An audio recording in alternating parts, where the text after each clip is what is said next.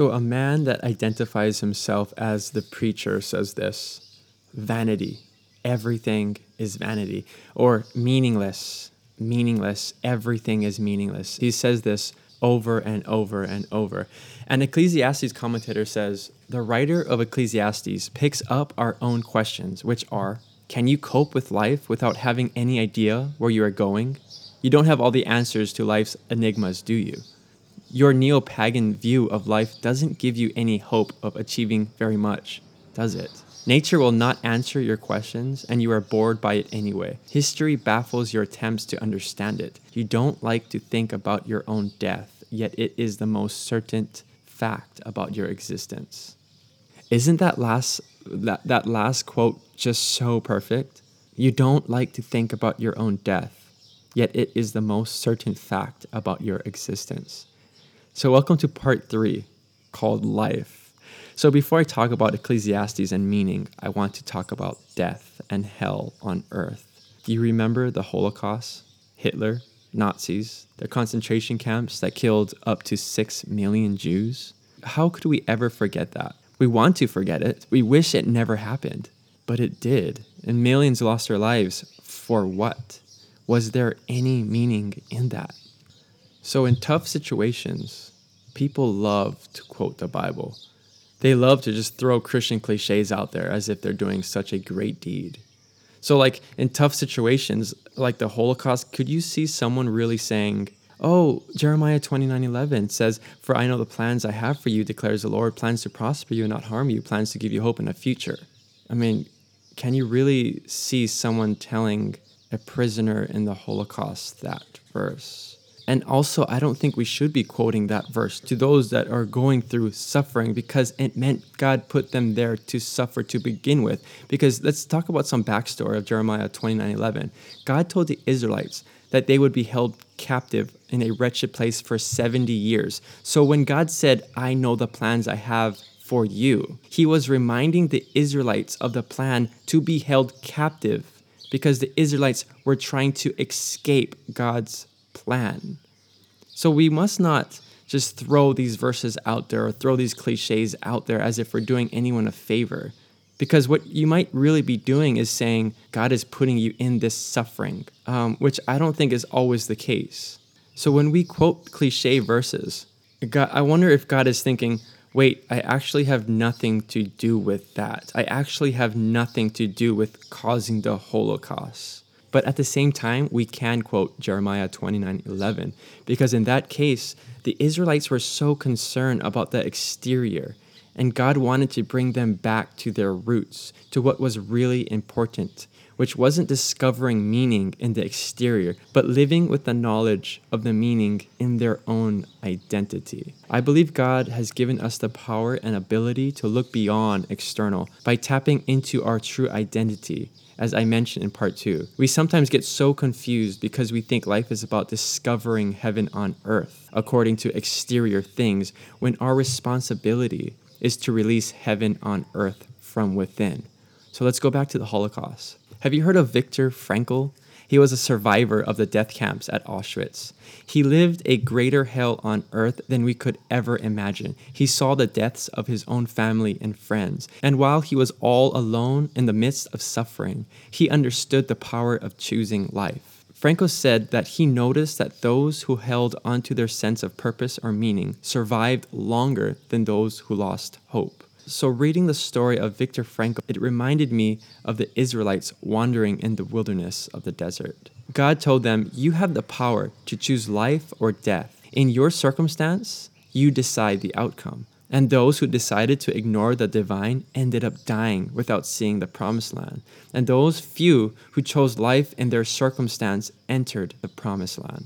Viktor Frankl said this, quote, everything can be taken from a man, but one thing, the last of the human freedoms, to choose one's attitude in any given set of circumstance, to choose one's own way. In concentration camps, we watched and witnessed some of our comrades behave like swine, while others behave like saints. Man has both potentialities within himself. After all, man is the being who has invented the gas chambers of Auschwitz. However, he is also that being who has entered those gas chambers upright with the Lord's Prayer, end quote.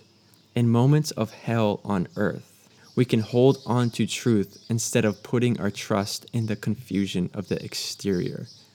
So in this series of Light, Love, and Life, we learn that it is about being held up by the voice of God and intimately loved by that Creator, that the label of which the divine makes known is the most important thing of which we should operate and see the world, that any other label or external circumstance do not compare, meaning everything else is meaningless. In Ecclesiastes, it is said over and over, meaningless, meaningless, everything is meaningless. It's almost like a mantra. Maybe it is. Maybe that should be our mantra. So this preacher writes over and over and over that everything is meaningless. He says, your occupation, your income, your savings account, your education, your wisdom, your pleasures, your homes, your cars, what is evil, bad things, what happens in your short little life on this planet Earth is meaningless. The preacher writes, everything is meaningless and nothing is new under the sun. Under the sun is a symbol of time, which means your time on this planet will pass and nothing will ever be new. I understand, we live in the year 2018. A lot of new things have been invented compared to a few thousand years ago when this text was written. For example, iPhones, which is exactly my point. So a couple months ago, a new iPhone came out with new features, right? But in a few months, a new iPhone will come out with new features. And the iPhone that is out now, that is so new, will become outdated and old. And the cycle will continue year after year after year until another new invention comes to surface, which will one day be outdated once again. Do you remember when the first iPod came out? Today, those things are dinosaurs. They were once new and innovative, but over time they became old, just like everything. But maybe your thing isn't iPhones. Maybe it's cars or homes or surfboards or Nintendo games or something. Do you understand that all those things will end up in the trash? Christmas is in a few weeks. Everything that you get as gifts will become old and boring and ultimately wound up in the trash can. That new thing will become old and we will need something new to replace it. And then something else. And then something else. And then next year for Christmas, we want something else. There is nothing truly new under the sun.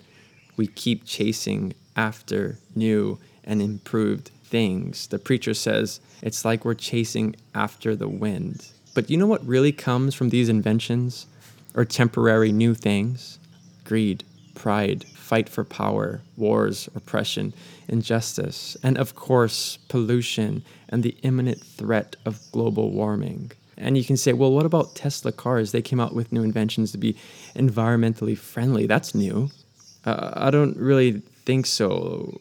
A study showed that environmentally friendly cars actually have the highest potential for destroying the environment in the production process. And of course, some scientists believe that electric cars causes cancer.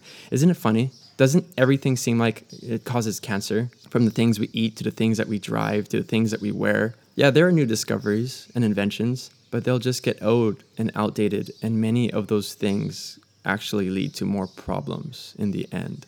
I think part of what the preacher is saying in Ecclesiastes isn't that life itself is meaningless, but what is meaningless is when we spend our life searching to find meaning in what we do or what we are able to obtain, when meaning has always been there from the beginning. Viktor Frankl said this striving to find a meaning in one's own life is the primary motivational force in man. The meaning of our existence is not invented by ourselves, but rather detected.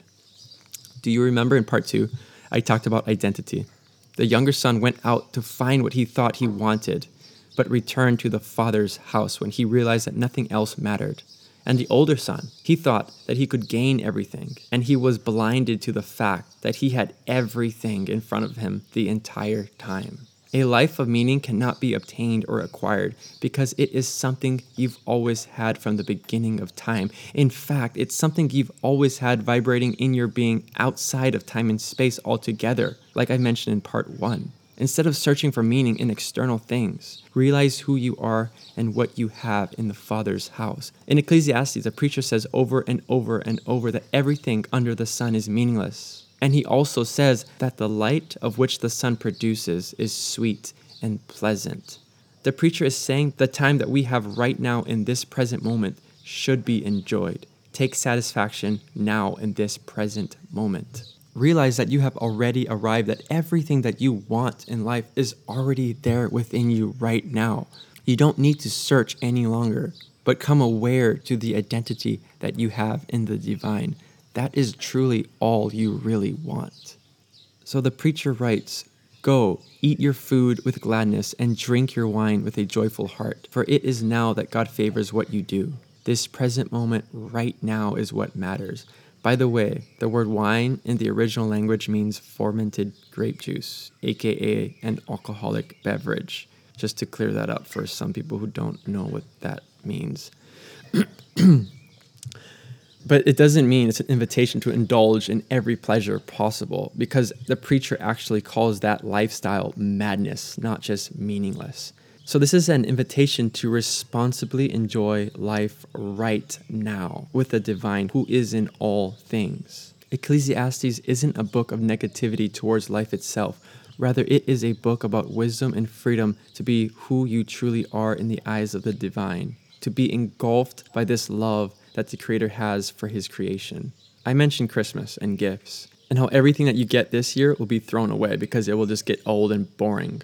But every year we still give, we still celebrate, because the joy isn't really found in the objects itself, but the underlying factor in the reason why we celebrate Christmas. We celebrate the birth of Jesus. In that moment, we celebrate the one who identified with God's label so well. We celebrate the one who came to earth to show us what love looks like. So no wonder Christmas is the most joyous time on earth, because we're celebrating the one who came to earth to show us what life is really about. Jesus knew his identity and meaning. He never allowed external circumstance to persuade him. He remained upright even up until death.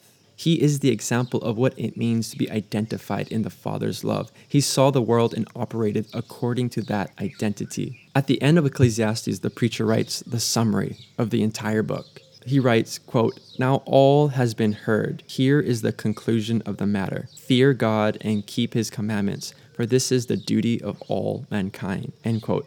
Do you remember that story when someone asked Jesus what the greatest commandment was? And Jesus responded, "The greatest commandment is to love the Lord your God with all your heart and with all your soul and with all your mind. This is the first and greatest commandment. And the second is like it, to love your neighbor as yourself. All the laws and prophets hang on these two commandments." Like I mentioned over and over in part 2, we are commanded by the Son of God to wake up to this realization of who we truly are. We are told by a preacher that everything external that can be achieved or obtained is meaningless in comparison. We are taught in the parable of the prodigal sons that we cannot lose this divine identity no matter what we do. We are told by the Father to wake up and realize who we truly are and what we truly have, to operate and see the world in that identity. We have life in its purest form. Everything else is a distraction to that identity. So Ecclesiastes is a wonderful book because it proclaims freedom. Freedom to enjoy the present by holding loosely to external circumstances, situations, history, time, money, possessions, work, failures, or accomplishments, etc. When you realize that everything else is meaningless, you stop chasing after those things. You stop chasing after the mundane and you free yourself from the enslavement of worries and anxieties and stress because you focus on what really matters in life. You realize that in this moment, you were created out of love to dwell in the presence of the divine. With this freedom, you see the world in all its beauty. You will begin to see God vibrating in all things. Whether good or bad, God may not be the cause of it, but He is still there reminding you of how much you mean to Him. That right now, in this present moment, the only thing that matters is to love God and to love others and to be present in the presence of the divine. This will bring so much meaning and joy to your life that nothing else will matter, that everything else will seem meaningless to the one thing that brings the most meaning to your life, which is dwelling in the presence of the one that loves you more than anything. Because ultimately, this leads to enjoying life right now in its purest form. Sadly, what happens is that we forget the voice that spoke us into existence, that continually whispers that we are His beloved. And if we ignore that voice, we will never have meaning in our life. We will search for meaning by accumulating possessions and earning more powerful labels when those things can actually become distractions and pollution to the purest form of life. Possessions and labels aren't entirely bad, but if you are finding meaning in those things, you might be disappointed in the end. When we take hold of the concept that we are held up by the voice of God and intimately loved by Him, we have meaning. We have arrived. Everything that our soul searches for is right here in front of us right now. All that is left for us to do is to enjoy the celebration, to enjoy living in the Father's house, to live life with the knowledge that the divine is in you and around you all the time.